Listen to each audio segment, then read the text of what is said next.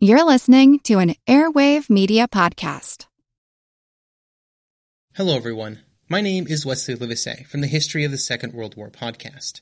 Join me on a journey through the most destructive conflict in human history, a journey that will take us not just through the famous campaigns and cataclysmic battles, but also to the lesser well-known corners of the war that touched millions all over the world, as we try and answer not just the questions of what and where, but how and why. You can find History of the Second World War on all major podcast platforms or at historyofthesecondworldwar.com.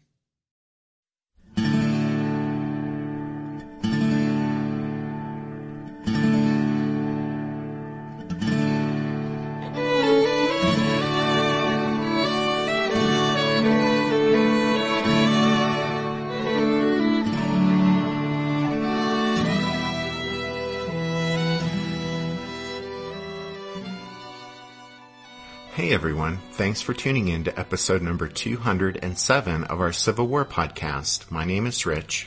And I'm Tracy. Hello y'all. Welcome to the podcast. As y'all recall, when we left off last time, it was the summer of 1862 and Union General Don Carlos Buell was struggling eastward toward Chattanooga, repairing the tracks of the Memphis and Charleston Railroad as he went to use as his supply line. But that rail line and Buell's tenuous link all the way back to his supply base at Louisville, Kentucky, proved to be especially vulnerable to Confederate cavalry raids, and that, coupled with Buell's natural cautiousness, meant that the Union advance toward Chattanooga slowed to a crawl. Taking advantage of Buell's slow march eastward, Confederate General Braxton Bragg shifted the bulk of his army from northern Mississippi to Chattanooga. Because the Federals had previously captured the rail hub at Corinth, the 30,000 rebels had to take a roundabout railroad journey to Chattanooga, which ended up covering over 770 miles during the last week or so of July. But the movement was successful and was one of the great strategic uses of railroads during the Civil War. On the last day of July, after arriving in Chattanooga, Bragg met with Edmund Kirby Smith, who commanded the Department of East Tennessee, and who had come down from his headquarters in Knoxville for this conference with Bragg. There was the potential for trouble here, since coordination between the two men could prove difficult due to the fact that Kirby Smith and Braxton Bragg were both major generals. Bragg technically outranked Smith, but military protocol dictated that Bragg wouldn't actually be able to issue orders to Smith unless the two men were in the field at the same place at the same time. But despite the awkward command situation, Bragg and Kirby Smith got on well at their meeting in Chattanooga. Smith had lobbied for Bragg to bring his army to East Tennessee, and now that Bragg and his men were actually here, Kirby Smith indicated he was willing to play his part in Bragg's plan for a campaign to reconquer Middle Tennessee and retake the state capital of Nashville, which the Yankees had captured back in February. However, Smith did press for a preliminary operation aimed at prying the Federals out of Cumberland Gap. This, he said, was really a necessary prerequisite to any movement against Nashville. After much discussion, Bragg agreed that Smith would first advance against the Gap with about 20,000 men, including two newly arrived brigades from Bragg's army, and then once Cumberland Gap was recaptured, Smith would march to link up with Bragg, and together they would mount a coordinated operation against Nashville. Well, that was the plan anyway.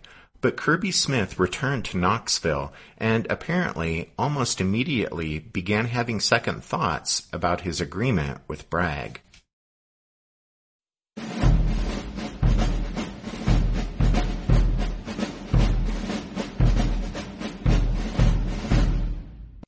Edmund Kirby Smith was 38 years old when he and Braxton Bragg met in Chattanooga. He was a native Floridian who at the age of 17 had entered West Point. He graduated in 1845 in the middle of his class.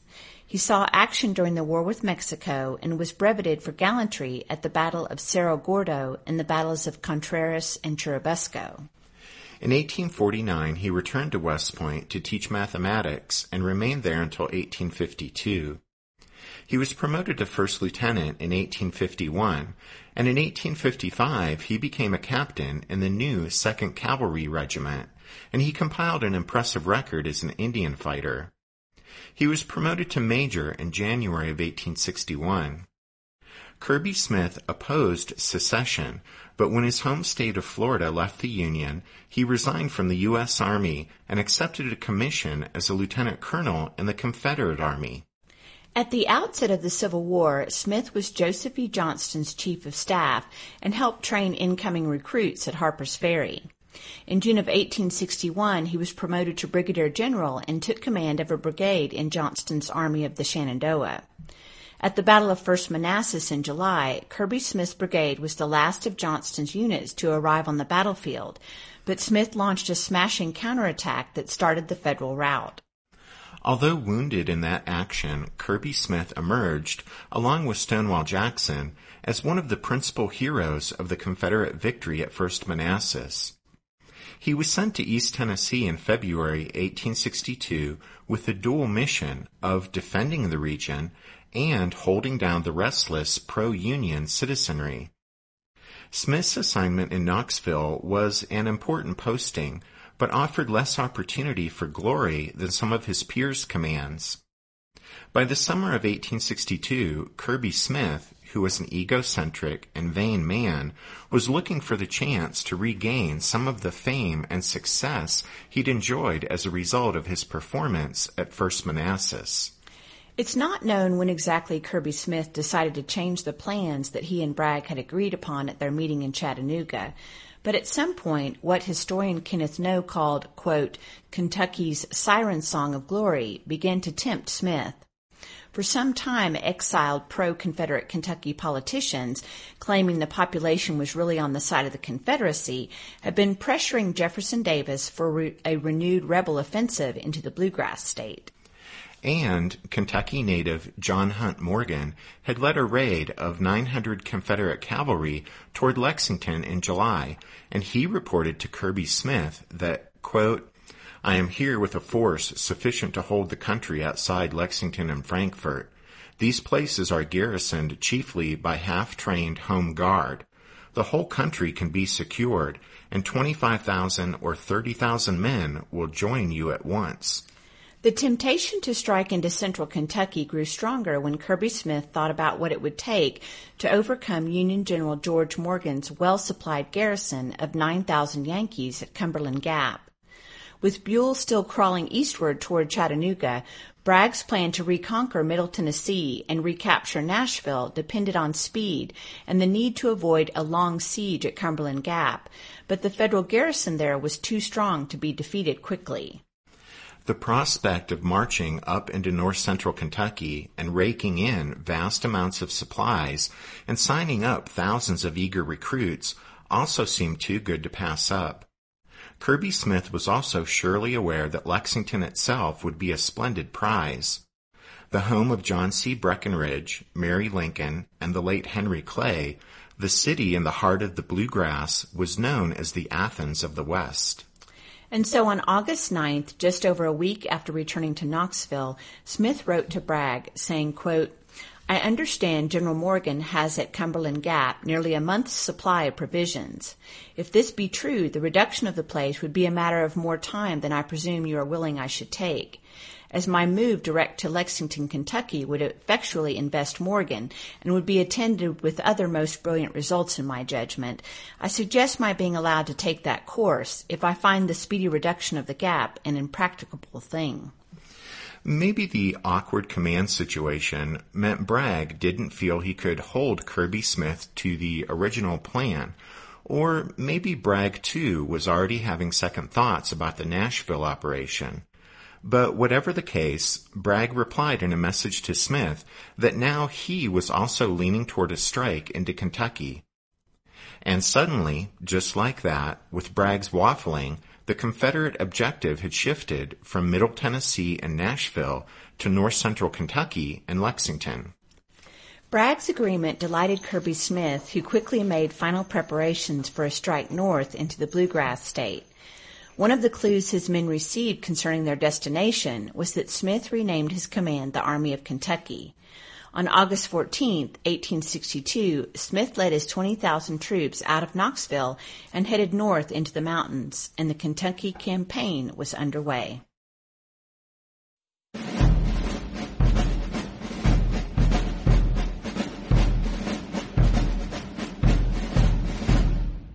Want to learn how you can make smarter decisions with your money? Well, I've got the podcast for you. I'm Sean Piles, and I host NerdWallet's Smart Money Podcast. On our show, we help listeners like you make the most of your finances. I sit down with NerdWallet's team of nerds, personal finance experts in credit cards, banking, investing, and more. We answer your real-world money questions and break down the latest personal finance news. The nerds will give you the clarity you need by cutting through the clutter and misinformation in today's world of personal finance. We don't promote get-rich-quick schemes or hype unrealistic side hustles. Instead, we offer practical knowledge that you can apply in your everyday life. You'll learn about strategies to help you build your wealth, invest wisely, shop for financial products, and plan for major life events. And you'll walk away with the confidence you need to ensure that your money is always working as hard as you are. So turn to the nerds to answer your real-world money questions and get insights that can help you make the smartest financial decisions for your life. Listen to NerdWallet's Smart Money Podcast wherever you get your podcasts. Napoleon Bonaparte rose from obscurity to become the most powerful and significant figure in modern history. Over 200 years after his death, people are still debating his legacy. He was a man of contradictions, a tyrant and a reformer, a liberator and an oppressor, a revolutionary and a reactionary. His biography reads like a novel, and his influence is almost beyond measure. I'm Everett Rummage, host of the Age of Napoleon podcast, and every month I delve into the turbulent life and times of one of the greatest characters in history, and explore the world that shaped him in all its glory and tragedy. It's a story of great battles and campaigns, political intrigue, and massive social and economic change. But it's also a story about people, populated with remarkable characters. I hope you'll join me as I examine this fascinating era of history. Find The Age of Napoleon wherever you get your podcasts. While Braxton Bragg was still assembling his force as it continued to arrive in Chattanooga, Kirby Smith and the Confederate Army of Kentucky entered the Bluegrass State by way of Rogers Gap on August 16th. Smith's command was made up of 4 divisions of unequal size. Carter Stevenson, a Virginian, commanded the 1st Division of 9,000 men, by far the largest in the Army. Another Virginian, Henry Heath, led the 2nd Division of 6,000 men. The 3,000 men of the 3rd Division were led by a Texan, Thomas W. Churchill, who was temporarily commanding in place of John McCown, who had been left behind in Knoxville to be in charge of East Tennessee in Kirby Smith's absence. The 4th Division was a makeshift command of 2 brigades on loan from Bragg's army. The 3,000 men of the 4th Division were commanded by a rising star named Patrick Cleburne, a native of Ireland and a veteran of the British Army, who had settled in Arkansas before the Civil War. Colonel John Scott's 1,000 cavalrymen rounded out Kirby Smith's force. The immediate Confederate objective was to cut George Morgan's supply lines back to Lexington and force him to retreat from Cumberland Gap. Kirby Smith detached Stevenson's division to approach the gap from the south, while the other 3 divisions moved northwest toward Barbourville and London. As the rebels plunged deeper into Kentucky, they found the region was in the grip of a devastating 3-month drought. Besides that, the locals, contrary to John Hunt Morgan's boast, viewed the Confederates with suspicion and outright hostility. Typical of their attitude was the response one of the rebel cavalrymen received from a member of the family sitting on a porch. "Where does this road go?" asked the horseman. The answer? "Don't go nowhere, damn it. It stays right here." Well, in a letter to his wife, Smith put it succinctly, saying, quote, "The people are bitterly and violently opposed to us." Federal detachments at Barbourville and London put up stiff fights, but superior Confederate numbers carried the day. By August 20th, Morgan's garrison at Cumberland Gap was isolated and was pinned in place by Stevenson's rebels. As the other 3 Confederate divisions consolidated their position, Colonel Scott's cavalry ranged north along the Old State Road, which led to Richmond and Lexington. They routed some raw Kentucky cavalrymen at Big Hill on August 23rd. The rebel horsemen encamped near Richmond that night. The next morning, Scott retired back southward and reported to Kirby Smith that the way to Lexington appeared wide open.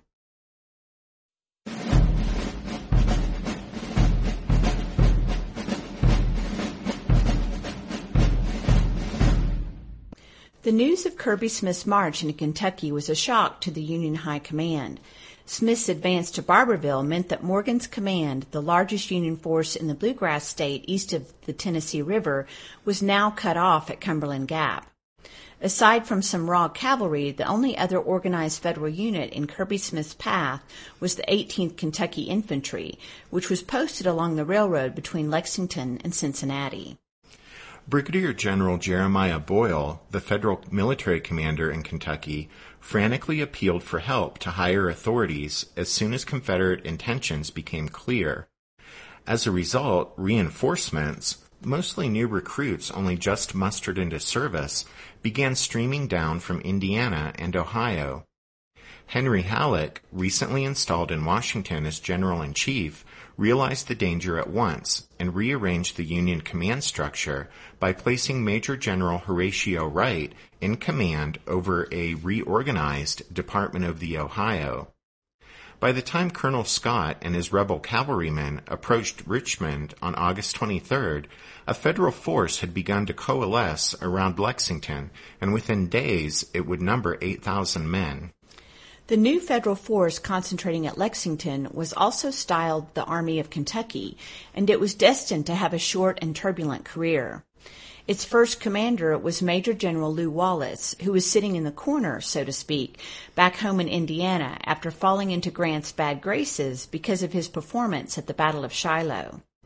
At any rate, Wallace quickly organized the defenses around Lexington and proposed to make a stand along the high bluffs that bordered the Kentucky River Valley just to the south of the city. In that area, the river could be crossed at just 3 spots, and the terrain favored the defenders. Wallace was assisted by a fiery Kentuckian, Major General Marcellus Clay, who happened to be in the region on a fact-finding mission from President Lincoln. Clay had an estate just south of the river near Richmond, and his local knowledge was a valuable asset to Wallace. Both men agreed that the Kentucky River was the best place to stop the advancing Confederates. And then, just to make things really interesting, at least from a storytelling point of view, in response to Boyle's initial pleas for help, Buell detached several generals from his Army of the Ohio and sent them north to help organize the defense of Kentucky. The highest ranking of them was Major General William Nelson. A Kentucky native, Nelson had served in the U.S. Navy before the Civil War. But because he was from a politically well-connected family, after the start of the war, he ended up in the Bluegrass State, recruiting and training and arming pro-Union Kentuckians while the state was still officially neutral. Nelson was a very large man, standing 6 feet 5 inches tall and tipping the scales at over 300 pounds. Because of his size and because of his loud, aggressive personality, he was nicknamed Bull. He had commanded a division in the Army of the Ohio at the Battle of Shiloh. Now, in response to the unfolding crisis in Kentucky, Nelson arrived in Louisville on August 20th.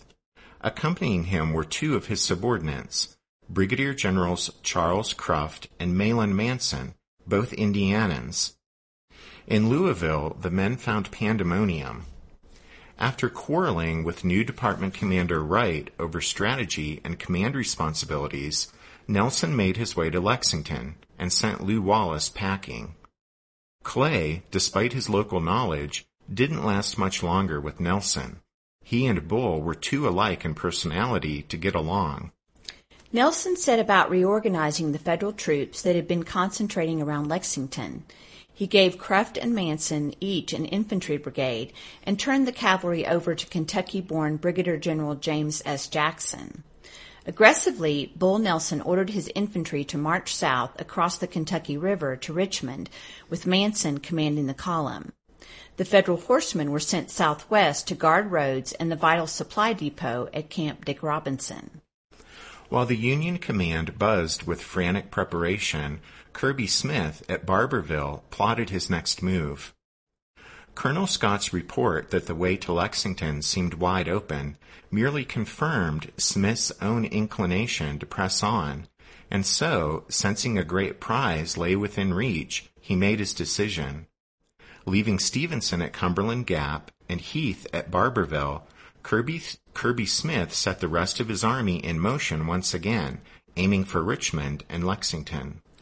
As we mentioned in the last show, Kirby Smith had obviously decided that Kentucky was the stage upon which he would win glory and enjoy even greater success than he had known at Manassas. He wrote to his wife telling her, quote, "My expedition is something like Cortez.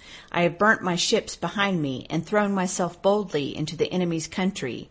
The results may be brilliant, and if successful will be considered a stroke of inspiration and genius." Okay, well, that remained to be seen, of course. But on August 25th, in oppressive heat, and as the countryside lay in the grip of a terrible drought, the Confederate Army of Kentucky again took to the road.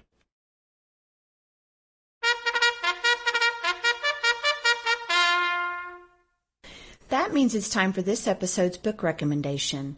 And our recommendation this time is General Edmund Kirby Smith, CSA, by Joseph H. Parks. Yeah, if you're interested in picking up a biography of Kirby Smith, there actually aren't that many choices, that we're aware of at least. With that in mind, Parks' book isn't perfect, but it'll do if you're interested in learning more about a man who, by the end of the war, was one of the more fascinating figures in the Confederacy. So that's General Edmund Kirby Smith, CSA, by Joseph H. Parks.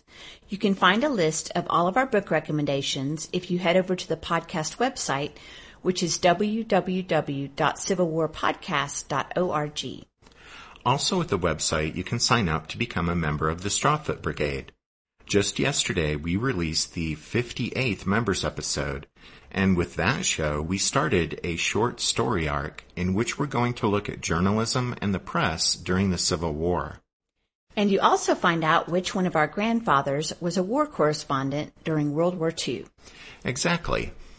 So, of course, we want to say thank you to the newest members of the Strawfoot Brigade, Carrillo, Carl, Brian, and Samuel. And we also want to thank Rowan S. and David M. for their donations to the podcast this past week. Okay, so we're giving you guys kind of a short episode this week, but with the holiday weekend here in the States for Labor Day, we thought you'd forgive us. But anyway, thanks for listening to this episode of The Civil War, 1861 to 1865, a history podcast. Tracy and I do hope you join us again next time when we look at what was probably the most lopsided victory of the war at the Battle of Richmond. But until then, take care. Thanks, everyone. Bye.